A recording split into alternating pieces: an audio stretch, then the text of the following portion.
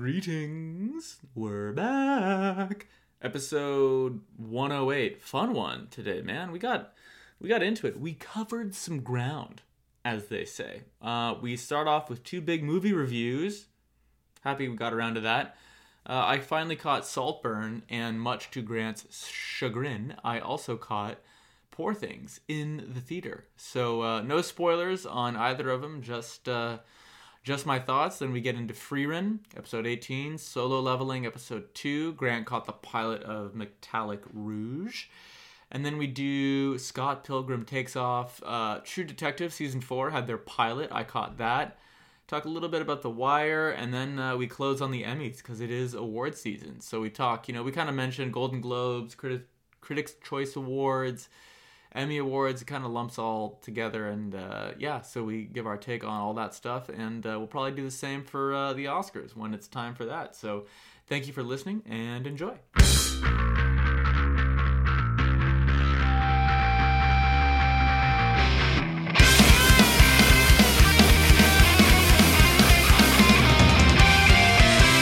Oh, hey there, Grant. Hey, Dave. How you doing? I'm good, man. I'm wiped. It's Tuesday. Man. Tuesday's the new Monday. Yeah, but you're starting holidays. Yes, sir. You're gonna get a lot of. What do you think you're gonna do more of? Video gaming or anime watching?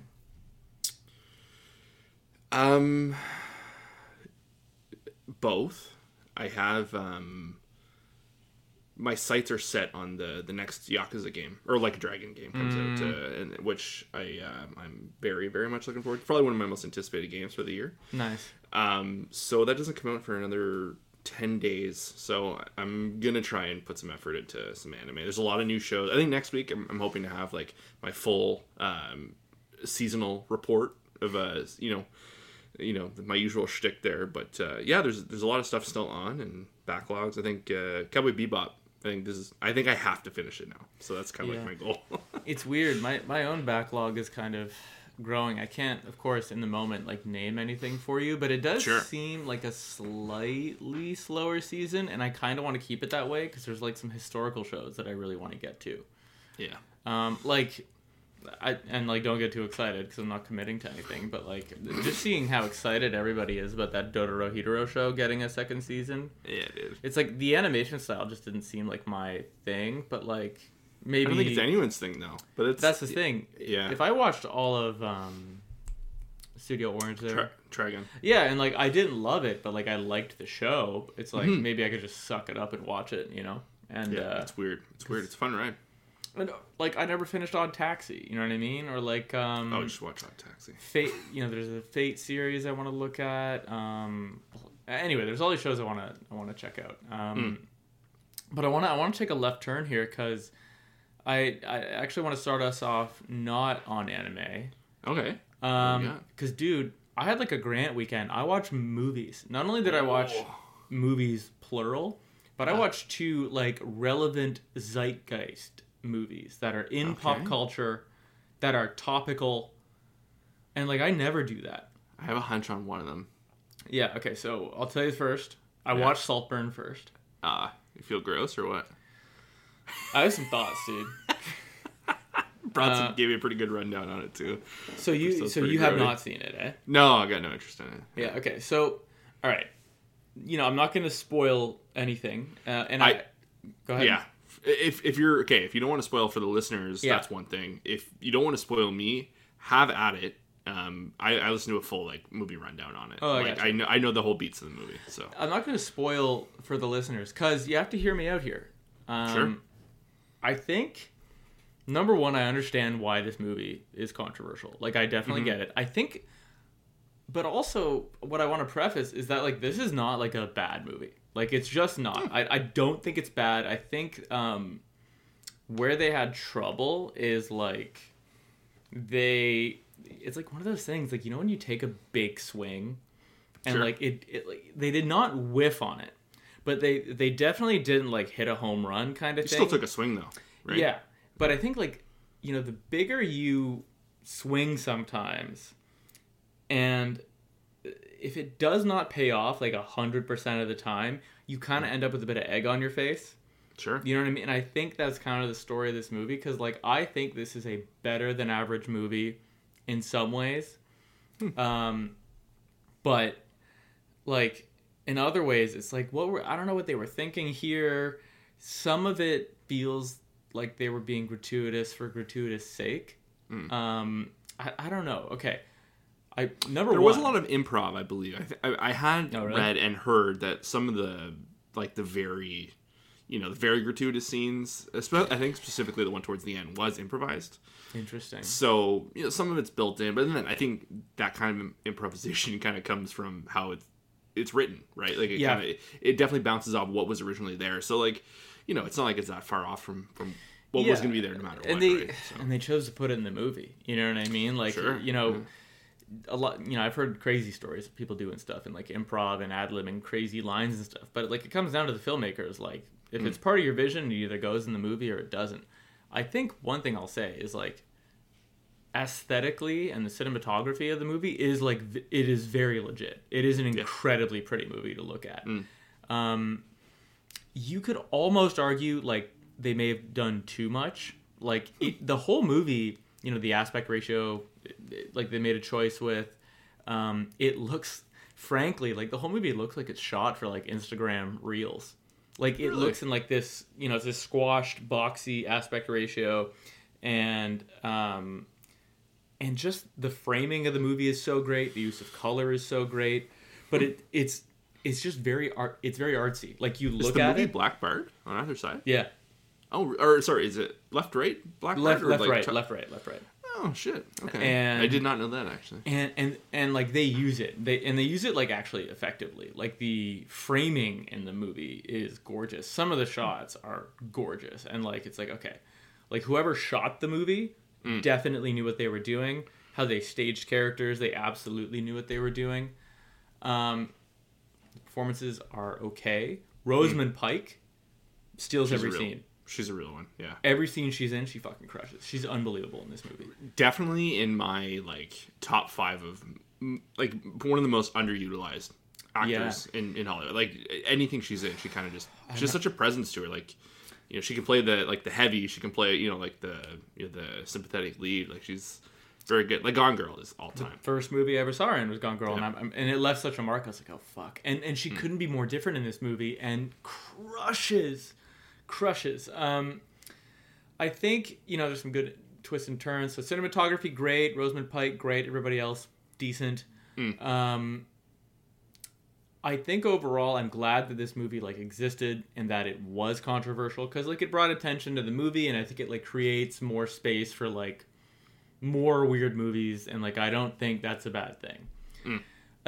I think like my main problem with it is like one of the biggest scenes is like this like controversial nudity involving ending scene that they have, and it definitely does nothing for like it truly feels no substance to the overall. No, absolutely not. And like when you end on a note like that, it's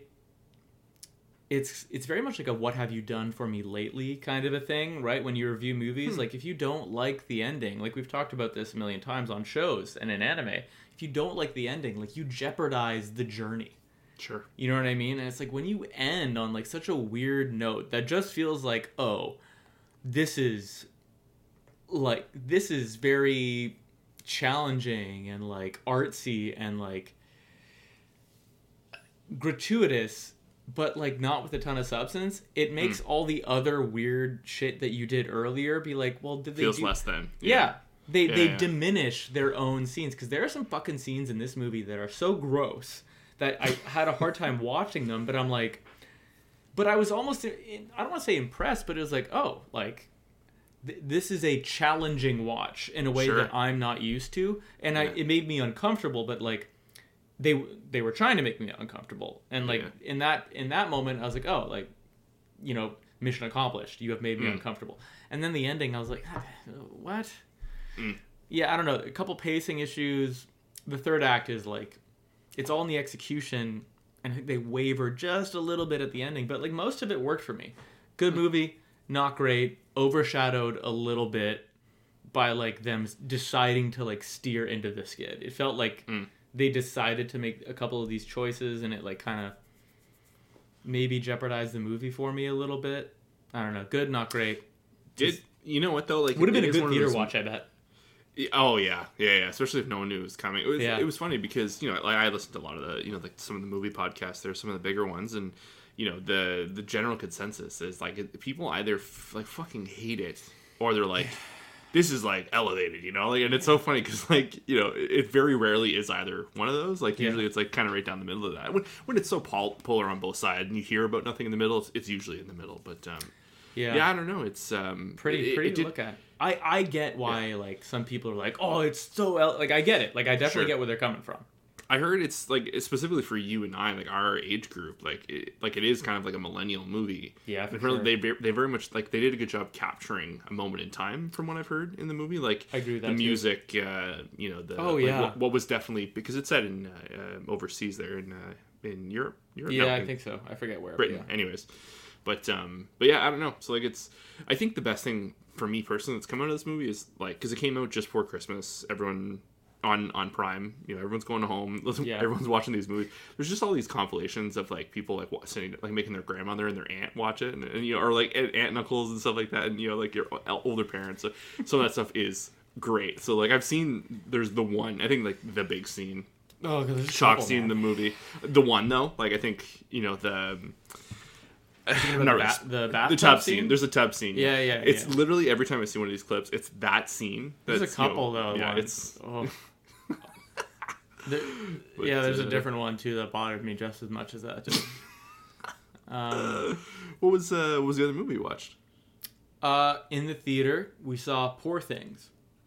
Oh, is it good? Tell me it's good. Why are you upset? I want to see it so bad, dude. Oh, really? It's like probably the movie I want to see the most right now. That and Anatomy of a Fall. Yeah, Oscar contending giant movie. I will not spoil anything from you. So I'm not an Emma Stone expert. I don't know everything on her IMDb page or her discography or her body of work, what do you call it? But I have never seen her do anything like this. Really?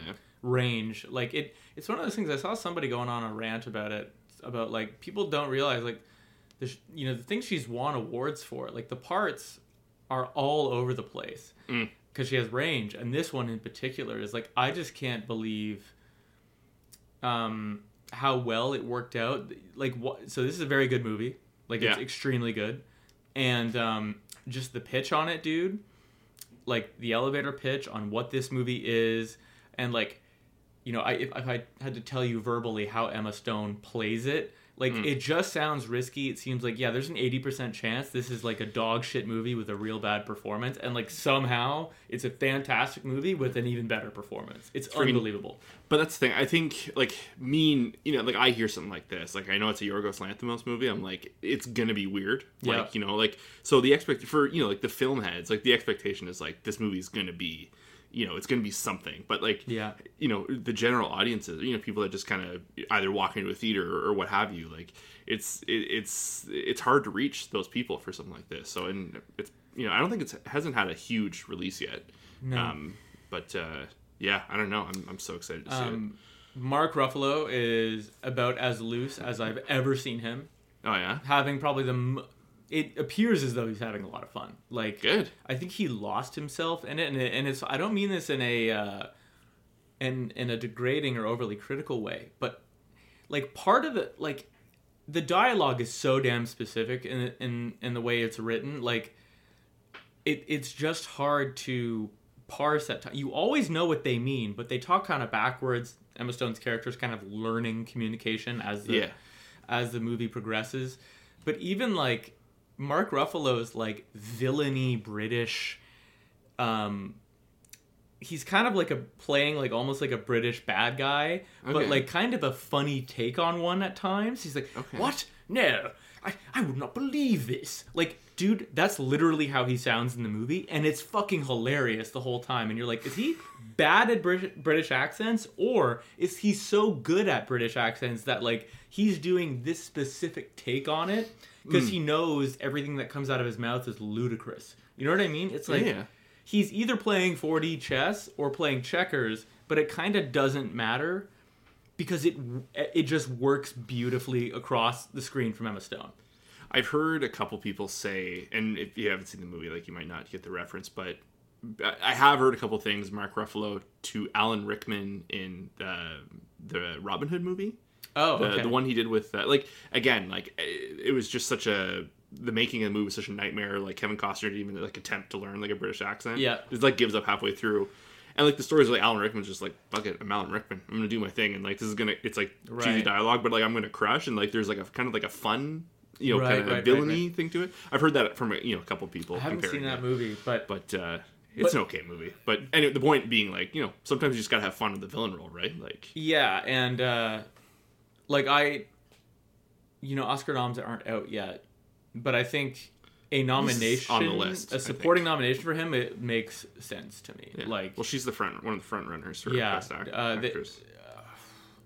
Physical role from Emma Stone, like watch her body as much as you watch how she executes a lot of this stuff. Like, she fucking extremely impressive performance from her. Loved Mark Ruffalo.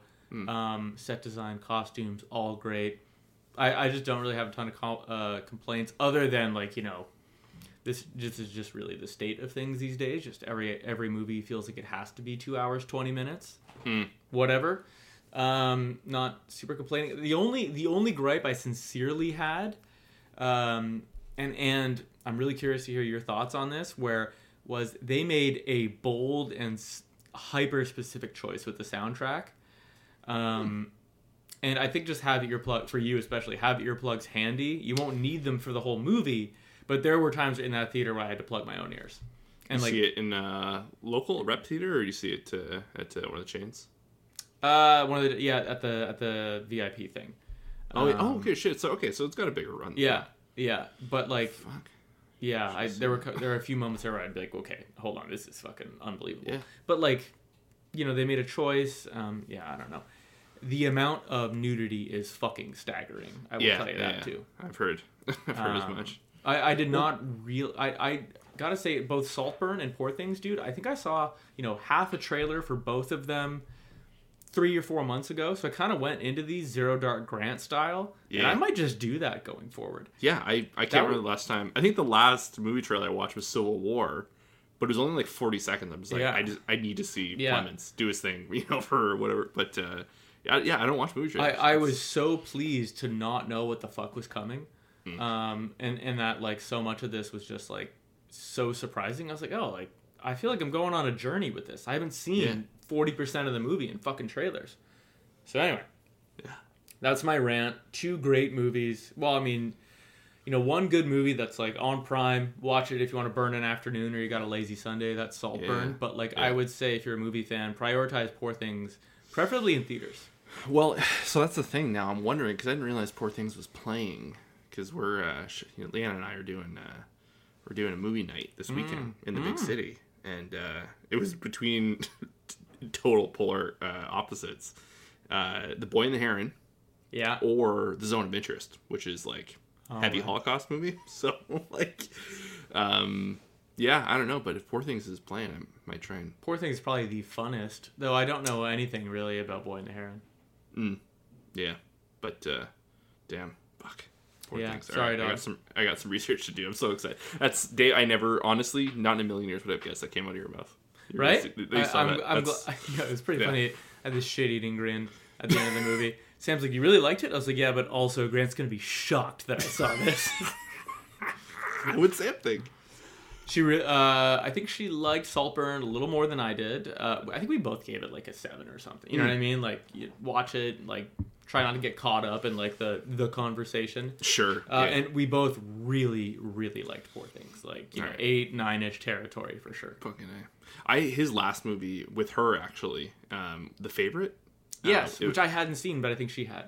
So good. So I remember, like, we were watching it too, and it was like, I think it was like my third like costume drama or historical costume drama in like a week, and Leanna's like, why are you watching all these like you know, like 1700s eras movies and all that? But the Favorite was the one she liked. She took that one. But damn, bruh. Fuck.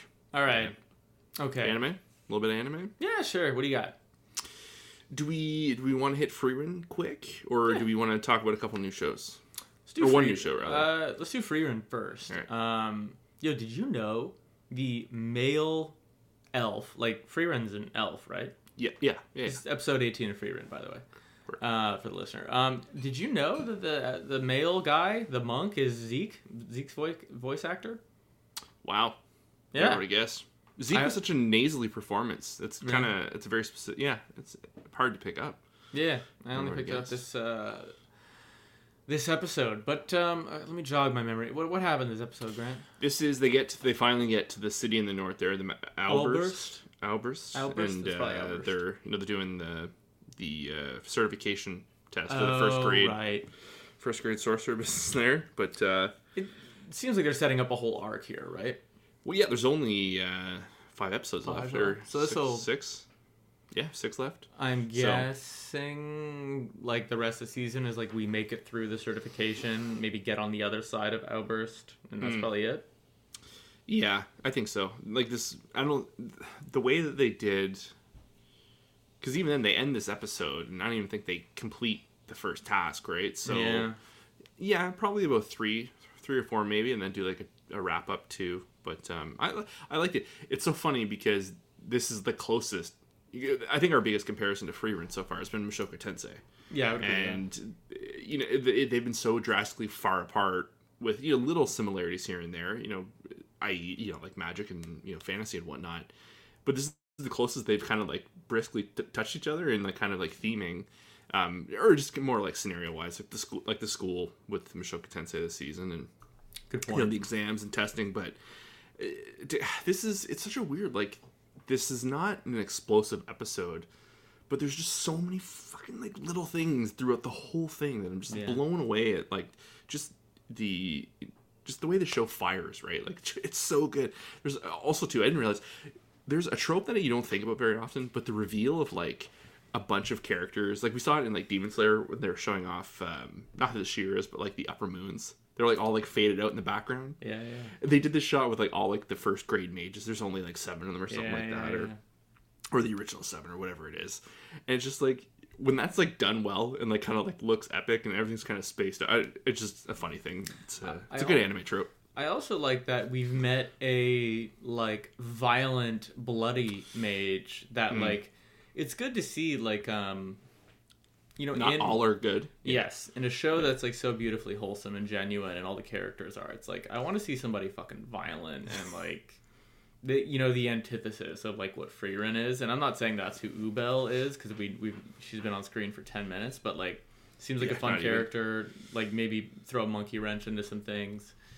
Also, did you know Fern was what was it? The youngest mage to ever receive the third class? Third class. Yeah, I don't remember. I feel like maybe the priest made a comment about that. Our boy, but it was a good reminder. I thought the Ubel scene was like really interesting because excellent usage of the monk graft. Yeah, I agree. Like they really set up like. Like he kind of scares him off or whatever, and just like the back and forth between the two of them, it's just like the total tone change of him being like, those are killer's eyes, and then the set of like, oh, that's in. You immediately think of like. Oh, he did it to save them, and then it's explained. You're like, oh, okay, like I see. It was a really good setup for her character without her having to say anything. Like it was other people's actions revealed her potential actions. So, but I don't know, and just the stuff at the end of the episode is great with Frieren having to kind of parent the other 2 girls, and they did a really good job of like the returning gag of them like fucking wrestling and fighting. But like every time it happens, she's slowly discovering more about them without them having to say anything. Like she's putting the pieces together herself. It's show don't tell, right? Like it's just it's like the show. It's incredible how it continues to keep doing this. Yeah, I agree. I like that we've really shaken things up and that we have a shitload of new characters to get to know, and we've got a whole thing to do. So yeah, it seems like a good setup to a new arc, and yeah. A little bit of like info dumping. Like there was when they're all in the hall. Kind of like having their teams announce, or they're kind of going over the rules. There's like inner dialogue taking place at the bottom, and there was like I really wanted to see both. Like I had to watch the scene twice. Yeah, I feel that because I wanted to know what the guy, the proctor was saying. But now you mentioned Mushoku Tensei, and it made me realize like Frieren will be done, and like we probably won't have a major break until core 2 of Mushoku, will we? For what? For like fantasy type shows? Yeah, that's what I meant. Sorry. Yeah, I suppose so. What do you know when that's supposed to come? I think it's supposed to be spring. Yeah, okay. So like, I think they said spring. Though I will say, just in the vein of anime shows, I did catch the second episode of Solo Leveling. As did I. Okay, so I'm curious about this. Like, I've read, not intentionally, that like the quote hook of the show is still like a couple episodes out, which is interesting to me. And then like, you had mentioned like you've seen this kind of like 1,000 times, and I saw. Do you see this post that was like high up on anime the other day? It's like, why is this shit so popular? Yeah. I didn't.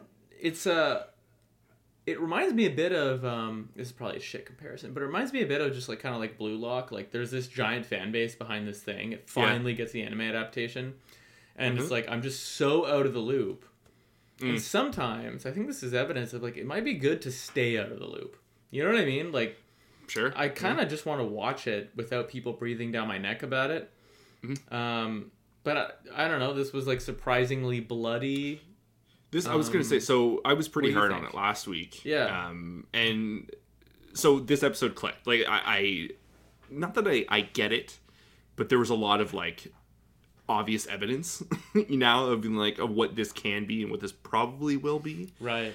So I went back and I rewatched the pilot. Yeah. And I think it's just a bad pilot. I think it's just not. It's a little unclear, and they kind of jam in a little too much of the world building. Which again, it's pilots. We said 100 times pilots are hard. You know what they say about pilots, dude. Exactly. So like, so like I said, I don't think it's to belittle or like not the level that the show can be. I think it's just like I said, I think it was just not a great pilot.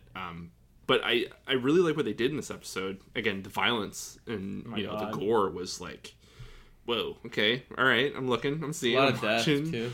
A lot of death, but it was another good thing. Again, it's not on like Frieren levels, but there's the whole thing in this episode where I don't know anyone's names. No, me neither. There's a lot of name throwing around. Yeah. In this episode, and the previous one too. It's hard to like lock on, but the main character, he kind of like when he puts the puzzle together, or like the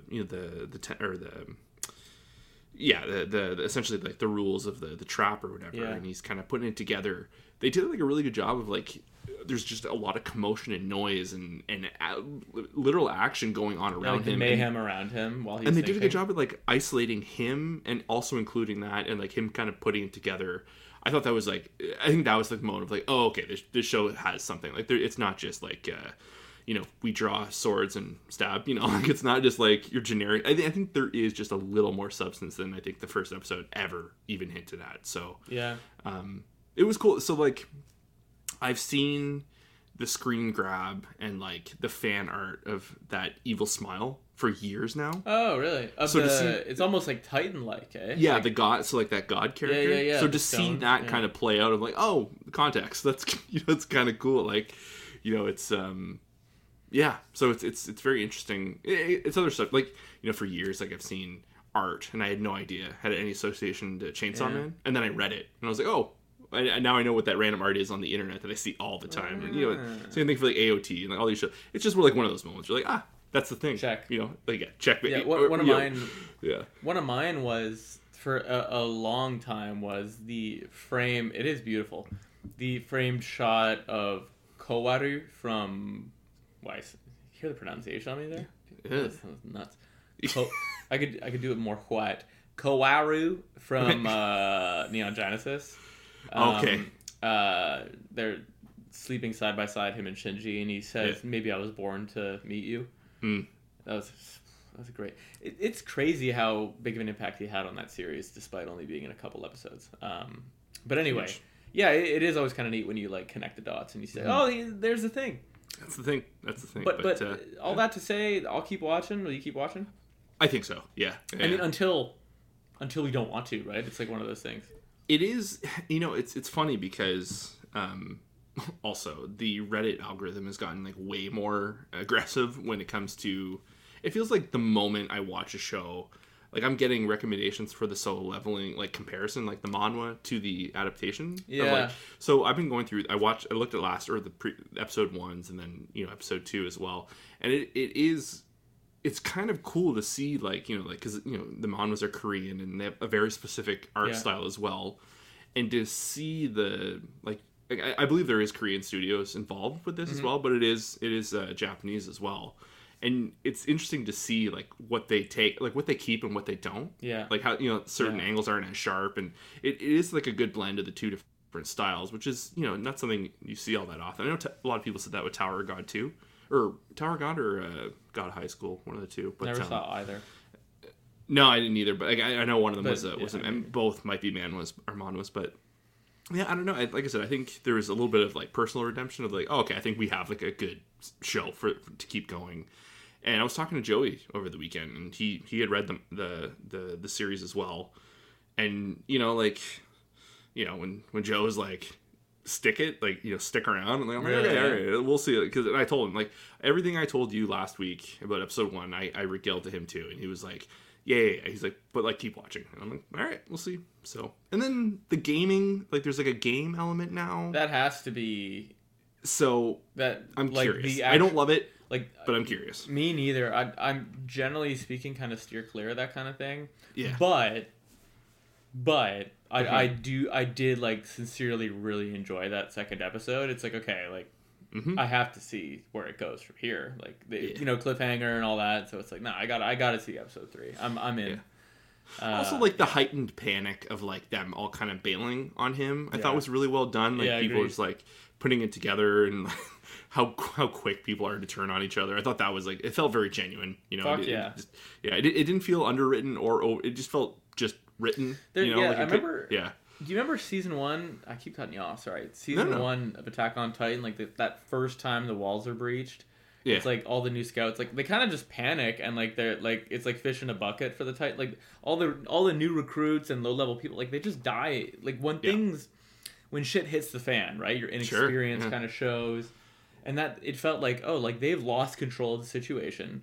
Leadership is dying, like it's falling to this like young kid with the least amount of experience who's like putting the puzzle pieces together. Of course people aren't listening, there's casualties, mayhem, and like you said, they captured that very well, so, and that's hard to do, so I'm gonna keep watching. Yes, sir. What else you watching? You said you saw some new pilots. I checked out one. I didn't have a lot of week. Okay. Or I didn't have enough time to catch a lot of stuff. A lot of week. I checked out the Bones show, Metallic Rouge. It's an original story. Okay. This was like very high on my list of like for anticipated for the year, and it had me 3/4 of the way. I was really into it. Vivi vibes, like futuristic sci-fi. It takes place on Mars. Don't so throw far. That name around lightly. No, I know. But very, like it's more Blade Runner than it is Vivi. Sure. Very like wears that on its sleeve, big time. So there's like even like the opening, like they like it feels like a very Western show. Like I said, it's original, so it's not like it's doing an adaptation of anything. So like the Metallic Rouge comes up on the screen. I was like, is that the fucking Blade Runner font? Like it's like that, and then like kind of rain-soaked city, or kind of like torch city, like in Blade Runner 2049, like when they go, Gosling goes out in the desert looking for Han Solo there, so good. And just like kind of like the sandscape, like the deadness of LA, and that movie is still not properly rated. No. Like, it's still not properly appreciated how goddamn beautiful that movie was. Dude. I mean, they won for, like, I got the 4K waiting for us one day. You just come over, we throw on the 4K, just we get the sound going, just freaking blast. We wear tie-dye onesies and... Yeah, man. Take psychedelics and turn that fucking thing on? Jesus. Yeah, I'll do that all weekend. We'll watch 3 times. Oh my god, yeah. No, I don't know, like, the show kind of oozed, like, that kind of style. That's and dope. It was very well executed.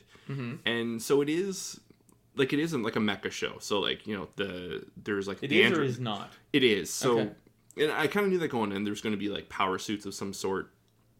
and so when it kind of tease up that like, okay, it's like it's armor time, like, you find out the only thing that reminds me of Vivi is like there's people and then like the android servants. I guess it's similar to Blade Runner, but like they're kind of turning on them in some way. Like there's like the Asimov law, like it's straight up mentioned in this. Oh, okay. Like no one can attack humans, or they can't disobey humans. I think it's a little tweaked, but anyways. So you find out like a bunch of people are like all the main characters of the show. They're all these androids. They can kind of like go outside of the rules maybe, but it ends up being like, robots are thrown down with robots, and the power suits kind of come on, and the art style kind of loses me. Like I know people have, like are saying like, oh, it's like Kamen Rider meets Blade Runner, which is like cool in theory, but I don't love the designs. But to its credit, it's 2D animation. Like they're not doing like 3D mech suits. That they're not. So like, and it is Studio Bones. Like like say what you want about My Hero, when the Sakuga is present, when they go for it, it's it's through the roof. Mob Psycho alone, like they are an incredibly talented studio. No one does mech stuff 2D anymore. Like every studio. The only one would be Witch Number 3 in recent memory, and that was like but that was like that's like a 10 out of 10. This feels it's a pilot episode. They don't fully dial in. Didn't Witch from Mercury have like 3D elements though? No CG whatsoever. All the mech stuff was hand drawn. Fuck. If there was, it was like kind of like background, like like a still shot. But like when it came to action and movement, it was all 2D. Damn. So like like I don't know, like I'm gonna watch at least a couple episodes just to see, because like I said, that first 3/4 of the episode was like, oh, this might be like one of our shows. Very similar to Licorice Recoil. I actually think the main character is Chisato. Oh, really? A voice match. So I had the headphones on when I was listening to it, and first thing I picked up on was like, oh, I recognize that voice. But I don't know. It's like it is cool. That's a cool name. Great name. Original anime. You and I love that.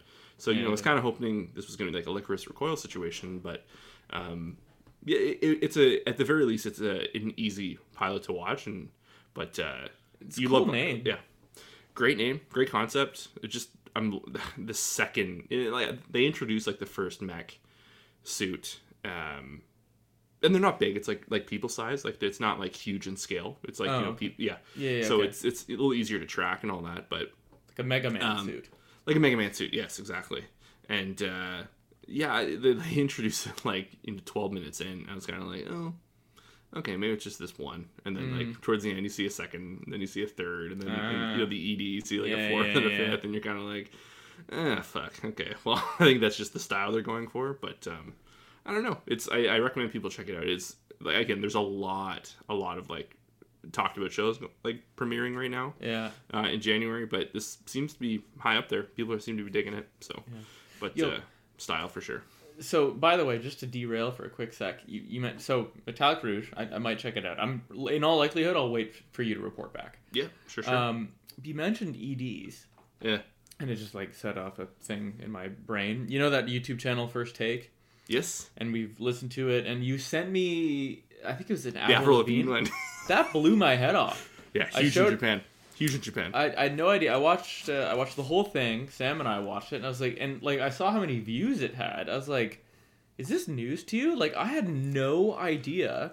And I gotta say, like, that was filmed within the last year or so. It was recent. It was last year. Yeah. She sounds great. She sounds the exact same. Yeah, man. She hasn't missed a fucking beat. Yeah, so 100%. She's a real one. Shout out to Avril Lavigne. Shout out. If you want to come on, Avril? And shout out for her like going over there and doing that. That's fucking sick. That channel is sick. Yeah, I sent that to you. I finished editing the podcast. I went downstairs. I was like, Leanna, we're not going to bed yet. And we watched like 5 or 6 of them. Like we just. Have you seen the one with the? It's where they wear the wolf head. Yeah, Man with a Mission with Millet. Yes. What OP is that for? What's the show? That one's for Demon Slayer. Yeah. Season or the Swordsmith Village. Oh, that's what it was. Yeah. Okay. Yeah. They wear the. They just wear that. I had no idea. That's fucking awesome. Yeah. First Take on YouTube. Just check out that channel. Like all your favorite huge. Japanese artists are going there and doing like studio quality recordings. I did a serious Avril deep dive, man. Like this is not like a recent thing. She is like her number one market is Japan. And she's been going over there for years and years and years. She's huge over there. I wonder why. Like, I mean, like, you know, why her specifically? I don't know. Like, I think you know, like, there's, I don't know the genre, but again, I'm piecing this based on a game. But, like, the Yakuza games, or the Like a Dragon games, they're called now, they do, like, they kind of hit all kind of subgenres of, like, you know, groups of people, like, you know, like the Gyaru groups, like the makeup people, and then, like, there's, like, this, like, the rockabilly. That's what I was looking for, the rockabilly stuff. And she kind of has, like, a punk rockabilly look to her, like, you know, like the studs and the leather jackets, and, like, you know, she's a punk and a pop artist, but, like, you know, or originally, you know, pop punk or whatever, but, you know, but I think imagery alone, like, she's kind of bubblegum, and they love that kind of stuff over there. And when I was reading into it, like, every paragraph was like, oh, like, yeah, obviously, yes, you know, it was just, it continued to make more and more sense as I was reading. But yeah, she's over there nonstop. I remember years ago, I was reading something, I found it so weird that she had to set rules for when she was in Japan for meet and greets. And I was like, it's weird that she just had one for Japan. Like, you would think maybe that would be, like, across the board. But, like, she's, like, huge. And I don't know, I thought it was, again, one of the biggest rabbit holes I kind of just fell down in recent memory. Interesting. Yeah. I was just sending you clips. I just kept sending, like, oh, check this one and check this one. Like, no, they're, like, I think I watched them all. They're really, really good. Yeah. Do you want to talk, do you have any more anime that you watched, or do you want to talk award shows? I got Scott Pilgrim, but I think I might say that. The animated show. The anime. Yeah, sorry. The anime. Let's not go there. But I think we'll save that for next week, maybe. Yeah, sure. But because, like I said, it got me to go back and finish Fooly Cooley. Really? So... Okay, no, let's get into it. Fuck it. Yeah, okay. So you know, okay, like, wait, it's... Yeah. What's it called? It's Scott... I don't actually know. It has a very specific name. So it's a... Scott Pilgrim Takes Off. Okay. So it's done... The studio is Science Saru. They've done a couple of things. Like, a lot of the Pokemon stuff they've done, I think, over the years. But anyway, so it's a... The animation is based off, you know, like the graphic novel. Mm-hmm. So it's not based off the movie. It's a retelling of what takes place in the graphic novel and the movie, but it's kind of like remixed more than like a retelling. Like, they really play with, like, the story and the format. Again, I never read the original graphic novel. I'm not a huge fan. I love the movie. I thought, you know, that came out at the perfect time for us. Like, we were in high school, I think, when that came out. Never seen it, but agree. Fair enough. But anyway, so it was just like one of those things, like, you know, I'll jump in. And it's really good, dude. Like, it's the just like they play with the tropes of anime and kind of like animation in general, and just I've never seen a perfect split of, like, two worlds coming together. And, like, again, there's a lot of arguments with this show, and, like, I know it got review bombed to fucking galore just because, like, oh, it's, you know, it's not a real Japanese studio. Like, it is. Like, Science Saru was a Japanese-based studio that worked in tandem with, you know, I'm blanking on his name that made the movie. Edgar Wright and, like, you know, David O'Malley, the guy that wrote it. Like, all the voice actors from the movie, or all the actors from the movie came back to voice their characters. I heard, yeah, okay, I did Everyone. hear that. No one missed out. They're all there. And I don't know, it was kind of very thoughtful storytelling, and they kind of piece apart a lot of the, maybe not controversial, but stuff that hasn't aged well. Like, there was, like, a weird thing, I guess, in the original graphic novel about Scott was, like, dating a teenager. Like, he's in his early 20s and he's dating, like, a 16-year-old, and kind of, you know, plays with their heart a little bit, you know, falling for the, you know, like the Ramona Flowers there. But I don't know, it's just, they do really cool stuff. The music is dynamite. Like, dynamite. Like, again, it's for Scott Pilgrim. I think you have to kind of crush that. That's, like, one of the key things, like, you have to nail. Right? Yeah. And I don't know, it was just, like, a really fun watch. And I saw, you know, Mother's Basement there, Jeff Thew, he was like, this is what the Fooly Cooley sequels wanted to be, but never came close. Yeah, I never watched the sequels. Apparently they're awful, like, across the board. Oh, really? Like, they try too hard, like, you know, kind of went away from the focus of what it is. It's funny because the original itself is kind of weird to begin with, right? Yeah. So it's like, how do you do more? You just get weirder? That's probably what they tried to do. And... I don't know if it got weirder. I think maybe they kind of tried to straighten it out a little too much. Like, just like took specific one thing and kind of run with that. But I don't know, man. It's a fun watch. It was an easy watch. It's 10 episodes. You know, like regular. Is it on Netflix? It's a Netflix original. It's done with them. Were you happy with Fooly Cooley? Yeah. I'm not ready to talk about that. Sorry, I would like funny. Yeah, I would like to rewatch that Gotcha. again. I think I watched them two. There's only 6 episodes. Like they're only back. I think it was 2. I watched them 2 back to back, and again, it was my eyes were all fucked up back then. I was literally watching this with one eye open on the couch. You know, my good eye open. But I don't know, man. It was fun, and when I heard the Fooly Cooley thing, I was like, oh, I gotta jump back in, and I was like, oh, I see why this show is kind of, you know, it's not in like the goated status, but it's like kind of like the nerds love it. You know, people like us like love Fooly Cooley, and I get it now. Like it was made for people like you and I. True say. That's tight, man. Hardcore emo in high school, and you know, Fuck yeah, you know, I don't know. It was a fun ride, but dude, Scott Pilgrim was good. There's like Chris Evans crushes. I forgot he was even in that. Yeah. Oh man, he and they do such a good job because then like I didn't read the graphic novel, so I don't know the full story of all these characters, and I don't know how fleshed out they can get. You only have what you have from the movie. For me personally, I only have what I saw in the movie. Yeah. And I don't know, man. It's fun. Like he he plays like the ultimate like, hey, like I'm fucking awesome, you know, and like just kind of like how like, and then like the doors close and like people sitting there like, yeah, like I am awesome, and like you can see like their like brains rotting away, like being so up on themselves and watching everything kind of crumble around. Just actually his episode, like kind of each of the ex-boyfriends have more or less an episode. Okay. And then but they do a good job of like not just like ditching them and moving on to the next one. Like no one leaves. Like it all kind of they string it all together. And he just kind of like comes back. And I was like, oh, I didn't expect him to be like the new like 3rd lead or whatever. Like by the end, or like, you know, 4th lead or whatever. They do really good redemption stuff, and I think they didn't fix Scott Pilgrim because I don't think it was broken, but I think this is a really fun. There is talks on them doing more potentially. So, but yeah, it was a lot of fun.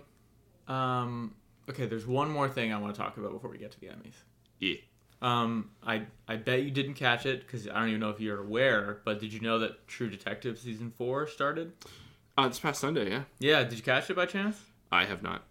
This weekend, didn't have a chance. But were you like? I'm sorry. Have I watched them all? I have, yes. You have watched them all. Yeah. I like season 2 as well. Yeah. Okay. Are you a nut? Have we talked about this? Is that why you're saying all these things? Am I just forgetting? I don't know. I'm just goofing off. Okay. Yeah. But you also loved season 1. Yeah, dude. One of the greatest seasons of TV ever made. Yeah, okay. Did you know it's a new writer-director? Yeah, he got canceled. What did he do? Nick Pizzolatto there? I don't know. I know. I think, I think there's some not great business. I'm pretty sure he was. Interesting. Well, there's 6 executive producers on it. It's still McConaughey, Woody Harrelson, and then I saw Nick Pizzolatto, EP, and then I see... In the credits, and the credit, by the way, the credit song is Billie Eilish's "Bury a Friend," and I was like, that's a very interesting choice. Oh. And I see, based on the Nick Pizzolatto's, like, whatever his name is, like, True Detective. Yeah, and I was like, oh, and then it goes, written and directed by, forgive my pronunciation, Issa Lopez? Oh. Most known for, per IMDb, writer of Tigers Are Not Afraid, which has a stellar 6.9 on IMDb, and like nothing like Toto Mal, writer, 4.7 stars. La Boda de Valentina, 4.8 stars. I heard the first episode's great. Yeah, so I know there's a lot of stupid white men, you know, doing their typical thing on the internet right now, but yeah, for sure. So this kind of bound to happen. I'm gonna try and stay away from it. I'm gonna watch it. I enjoyed the pilot. It absolutely feels like it just feels like a crime show. Like, yeah, you know, True Detective is such a specific thing, and also the fact that it's an anthology series. It's never always like, other than the fact that like it was the one dude making it that made it kind of consistent. Sure. But like you could argue that like the season quality, at least the way the different seasons were received, it was kind of all over the fucking place anyway, right? Yeah. So, I don't know. It definitely feels like a different person made it, though. Yeah, I did know apparently this is like going to be the most supernatural out of the four of them. Yeah, which is like I believe I don't know if it's like they're not adapting the Mountains of Madness like the H.P. Lovecraft story, but I think there's going to be a lot of Lovecraft at play here. Yeah, that makes a lot of sense. Like I was like, I don't remember them doing this much quote horror, light horror, but like and also potentially weird supernatural stuff. And I was like, season 1 was the closest they ever did. Yeah, and even then it was like at the end they really kind of geared it up and like the Yellow King stuff, which is like, you know, kind of like a subgenre of H.P. Lovecraft, like that author kind of came off those books. So like, yeah, they threaded the needle. So this is why it's lightning in a bottle, right? Like like season 1 is the season 1 of True Detective, and what I'm not trying to make excuses for the guy, but like what happened between season 1 and season 2 of True Detective is like such a fantastic episode or example of like you can't recreate lightning in a bottle, right? It's like that guy was working on this project for like 8 years. And then it's the first album problem. Yeah, and then he birthed... No, but that is what it is. And then he birthed this beautiful thing that he somehow got creative control over. And like, and HBO made it of all fucking people. Like, it literally couldn't have gone better. And then they turn around and they say, okay, it's been 8 months. Give us season 2. Like, and what do you think happens? Right? Like, the expectations are too high. Yeah. And does he have another 8 years to work on it? It's like, no, he has 8 fucking months. And so it just doesn't really work, and it's not the same. But, yeah, I don't know. Some clunky dialogue at times, but I think Jodie Foster is, like, legit. But yeah, holding it down. Yeah, but... Yeah, I don't know. I just don't know if I'm sold on the writer-director. Like, there's a good story here. Okay. Just a little bumpy for a pilot of a show that is, like, a big deal. But don't get it twisted, I'm watching next week.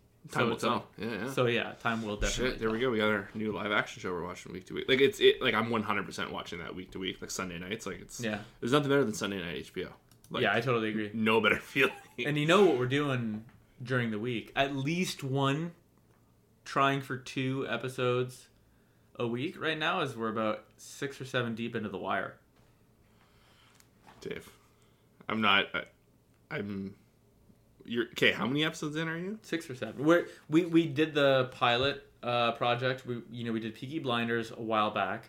We did. Did you get through the Peaky Blinders?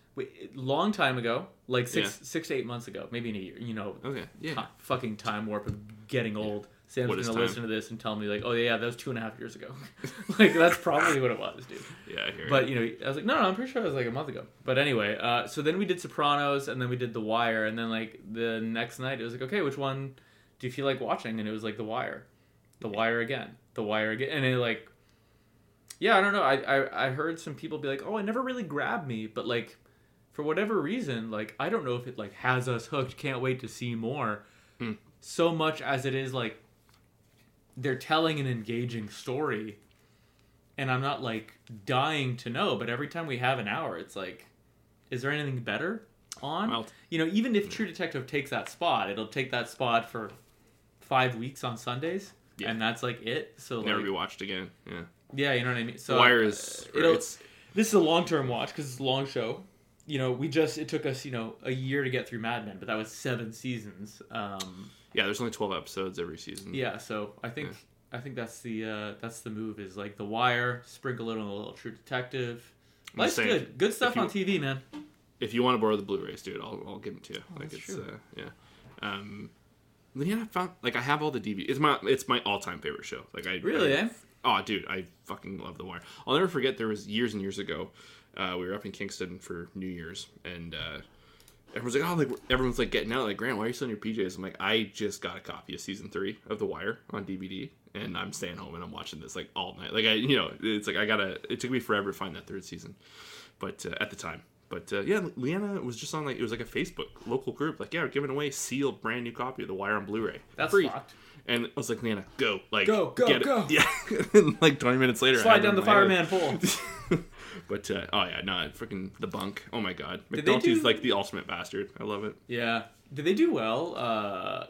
Okay, here's your segue. Did they do well critically, like Emmys and stuff? Critically, I don't think like award noms. I don't think so. But it was like the most talked about show. Like water cooler stuff literally came, no pun intended here, but like literally came down to like the wire of like if they're going to get renewed each season. Like David Simon had to fight like tooth and nail to like get like that next season. Let me finish the story. And like it's like one of the most lauded shows of all time. And to go back and read the interviews and all the stuff, like the hoops they had to jump through to even like get this show done. Yeah, two nominations for writing, no wins at the Emmys. That's it. But what is it? 9.3 IMDb rating. Iconic. Unreal. It's is not as unlucky, but quite close. As Better Call Saul, which has finished its Emmy run with a whopping 53 nominations and 0 wins. That's tough. Breaks my fucking heart. Rhea That Seehorn deserves more. That's a rough go, dude. Yeah. R.I.P. man. Fuck. She didn't even get nominated for lead actress in drama series. Who were you hoping would? Rhea Seehorn, or maybe she's her supporting. She plays. No, I'm blanking on her name. His girlfriend there. The blonde? Yeah, Kim. Kim. Okay, yeah. Kim Wexler. Supporting. Okay, well, let's just talk Emmys. I'll just say, like, I think so far this year, and correct me anybody if I'm wrong, but it seems like Golden Globes, Critics' Choice Awards, and Emmys kind of largely agreed on winners. Like, I'm sure there's like a couple deviations here and there, but it really seems like there was a lot of overlap. So we're just gonna look at the Emmy list. I will say though, Grant, I had a mouthful to say last week about Joe Coy's performance, his monologue and all that stuff at the. He's doubling down. Do you see all that? Yeah, he's a little bitch, dude. Can't take the L. No. And it's so funny because, a comic I'm not a huge fan of, but a comic nonetheless, Chelsea Handler handled her monologue at the Critics' Choice Awards. Oh, she hosted the Critics' Choice. Okay. And 10-minute monologue crushed.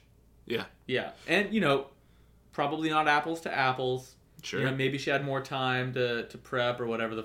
She threw a little shade Joe Coy's way, though, because she crushed. She had some good quips. Well, they used to date.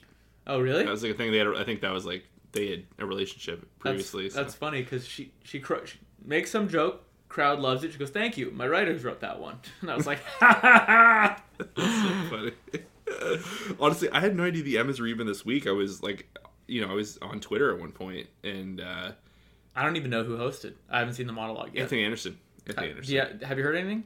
No, I literally saw like so won the Emmy, and I was like, "Oh, is this like a preliminary Emmy thing?" Yeah. And it was like it would have been Sunday night. No, it wasn't Sunday. It was last night, wasn't it? Yes, it was. Sorry. Yeah, Monday night. Why? Anyways. Yeah, I don't know. But because Critics' Choice was Sunday, maybe. Yes, it was. I think that's what it was. Yeah, it was updated. Yeah, it was. So yeah, back to back. Basically, it was the Succession and the Bear Show. Yeah. In terms of winners. Beef did good too. Beef. I haven't seen a fucking minute of that show. Have you? That's on my holiday watch. Oh yeah, it has now gone to the top of my list. You watch that and report back on whether, because Ali Wong, also a legit comic, by the way. Stephen Yeun, they both picked up wins at Globes and Emmys, so shout out. Limited series they won. Yeah. Obi-Wan Kenobi was nominated. For what? For what? Limited or anthology series. Get fucking real, dude. It was so bad. Obi-Wan. That's funny, eh? Yeah. Dahmer was, yeah. You know what's crazy is look for supporting female actor in drama or comedy. What is White Lotus? Supporting actress in limited anthology. Okay, comedy series. Yeah, here we go. Supporting actress in a drama series. Grant, there are 8 nominations here. Yeah. 5 are from White Lotus. Dude. 5. Did you watch that season? Not a minute.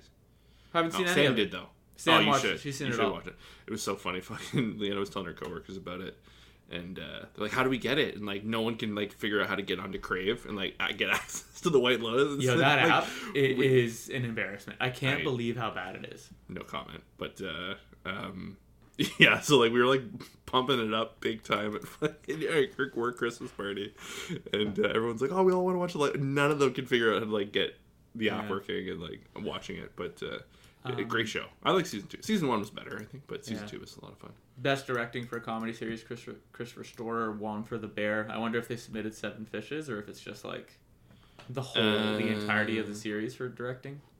For directing? Oh, yeah, it just says episode review. Oh. Okay. Oh, no. Review, that would have been the finale, no? Yeah, maybe. Yeah, okay. That is the episode title. So, yeah. I guess they didn't submit that one. Was it not 4 Fishes? That's weird. Yeah. Bill Hader. Wow. That was a good episode, too. Yeah. That was really liking the... Drama series, obviously, Succession wins. Comedy series, obviously, The Bear wins. Rhea Seehorn did get nominated for... oh, she did? Who'd she lose to? White Lotus? Coolidge. Yeah. Yeah. Lead actress in a drama series, Sarah Snook. Lead actor in a drama series, Kieran Culkin, again. Mm-hmm. This time, more serious speech. He threw his jacket on the ground as he got up there. Nice. He was trying to do up his button, and he was like scrambling to get it. And he just said, "Fuck it," and he just took it and threw it off on stage. Good for him. We already mentioned the beef stuff. Alan Wong, Steven Yeun. Nothing really crazy here. Critics' Choice also does movies. Emmys is obviously TV only. Actually, Scott Pilgrim won at the Critics' Choice. Oh, there you go. Category. A lot of the same winners as Golden Globes at Critics' Choice. Robert Downey Jr. supporting. Best visual effects, Oppenheimer. Let me see. Christopher Nolan, best director. Yeah. Best supporting, Robert Downey Jr. Actress, Emma Stone. Poor Things. A lot of weird RDJ interviews coming out the past couple days for leading up to probably the Oscar announcements. Yeah, for sure. Not loving those, to be honest. Paul Giamatti beat out. Best actor. They didn't even have. They did have Cillian here. Paul Giamatti won at the critics for The Holdovers. Old people love old movies about teachers. And, back to the RDJ thing. What do you like? Just like. Well, it's like I understand, like it's just it's marketing and they're trying to build up this and that, but like the current roundabout of like, I didn't feel very seen. I did some of my best work in those Iron Man movies, and it's come on, man! Like you're in this movie doing something, and you're kind of griping and moaning about what was like. You're in like the big, like for what they were awesome. You were amazing, but like. You don't need to double dip. Like you made your money. Like shut up. I don't know. It's like the Hollywood stuff that annoys the shit out of me. Like, I don't know why it doesn't matter, but no. You're right. You know who should host the Oscars? Because he just hosted the Governor Awards, which is like the creative Oscar. John Mulaney? Yeah. Yeah. And God, he's good. And he is so good. He won. He looks so tan. So weirdly specific. He won. For Baby J. So that makes 2 that he's won. And I remember, talking about that, so I won't do it again. But he had a thing at the Governor's Awards. What's the lady's name who was nominated for an Oscar for Black Panther 2? Oh, give me that deep pull, Grant. I know you know it. Angela Bassett.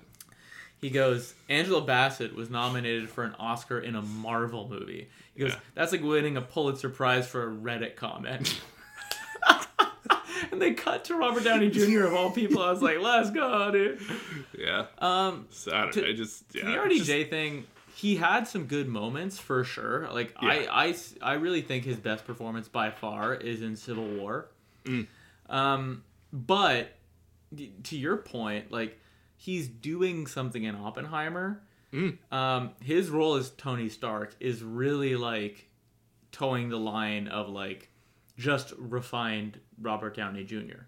Like he's barely acting in those. It's showing movies. up to work, like it's, and it's not quite quitting there, but like you're there, you're present, but you're also not like he acted in Oppenheimer, and it's so funny. Like it's kind of a backhanded compliment that Christopher Nolan keeps saying on like because all these people have talking points, right? They do a billion interviews. It's like you're asked the same question over and over again. You're gonna end up giving a lot of the same answers. And one of his great quotes in casting RDJ in Oppenheimer is like, I think, like, you know, he's such a star and he's so big that people forget that he's one of the great actors of our time. And he's saying that because, like, you haven't seen that in a decade. And he is, like, as evidenced by how well he's doing this award season, he is one of the best actors working today. But, like, you may not know it if you've only seen movies from the last decade, which is kind of the point. So I don't know. Anything else really big here that's worth mentioning? I don't think so. Not really. Mike Birbiglia was nominated. Best comedy special. Yeah, I mean, slightly better list here for Critics' Choice than the Globes. But yeah. No, I don't know. I think because we were talking last week, it's the end of the month. They're announcing most likely the Oscar. I think it's the 24th. That is the list I'm looking forward to, and I am gonna pick. I cannot wait. It's so funny. There's so many movies. It's probably been like the hardest year for me. Of like, there's so much I want to see, but it's just kind of like, due to like the writer's strike and all this stuff, everything's got pushed, right? So like all the stuff that's been talked about, people behind the scenes have seen and have been talking about it. It's been months and months and months. I've been hearing about it and listening on conversations on it. And it's like, I fucking want to see the movie and I can't, so it's so funny. Like, you would saw Poor Things. It's like one of the ones, it's coming out, and Zone of Interest is very high up on my list too. But I think they announced that like freaking 5 years ago. Finally came out. But sorry, Grant. Ring a ding ding. Oh, it is what it is. But anyways, no, I don't know. It's I know people goof on the Oscars and it's all self-congratulatory there, but it's one of my favorite nights of the year. Like I remember we did like a poll on our Instagram at Part-Time Otaku Podcast, which you can follow now, and on TikTok. But I remember I did like a poll being like, do you care about award season? People are like, you know what I mean? But like, I do think, and yes, it's like you can still make the argument that like they've grown political, but they kind of always have been. Yeah. But I still think more often than not, especially the Oscars, it is still a great indication of quality. Like what came out this year that is like challenging and like fucking good, and like there's like without a doubt every year there's like one or two that don't fucking belong and are kind of there for like dumb reasons, but like they're easy to spot, and then the rest of them it's like, oh shit, like. I wouldn't have seen Poor Things if I didn't know about all this hype being generated because people expect it to perform critically and during award season. Like you know what I mean? And without this silly award season shit, I wouldn't have seen it at all. And like I'm so glad that I did. Yeah. So I don't know. I'm excited. When it comes out, we should try and like you said, make a little list, see what we can see, maybe do a little pool, or maybe make some predictions. We should have a predictions episode, or just a section of an episode, or whatever. Yes, put it in the book. Sold. That's all I've got, man. I had a pretty late week. No, man, it's good. We did over an hour. I think this was fun. I'm loving this flow. Yeah, we've got. Yes. Man, I gotta be honest. I put up the Q&A on the Instagram. I completely forgot to check it. I don't even know if anybody submitted a Q. And if you did, our bad. We'll hit you next week. But yeah, thank you so much for listening. We'll be back. Wait, am I here next week, Grant? I'm not here. I'm in Texas because I'm just going down there to protest, I guess. No, I'm kidding. No, but I gotta go to a conference. Grant may or may not do an episode. I might do a solo pod next week. Who knows? And if not, we'll be back the next week. But either way, keep an eye. Subscribe to us on Spotify, Apple Music, wherever you get your podcasts. You will be notified, okay, when we are back. And we will be back. Thank you so much for listening. Grant, you may go ahead and say the thing. Bye, guys. Cheers.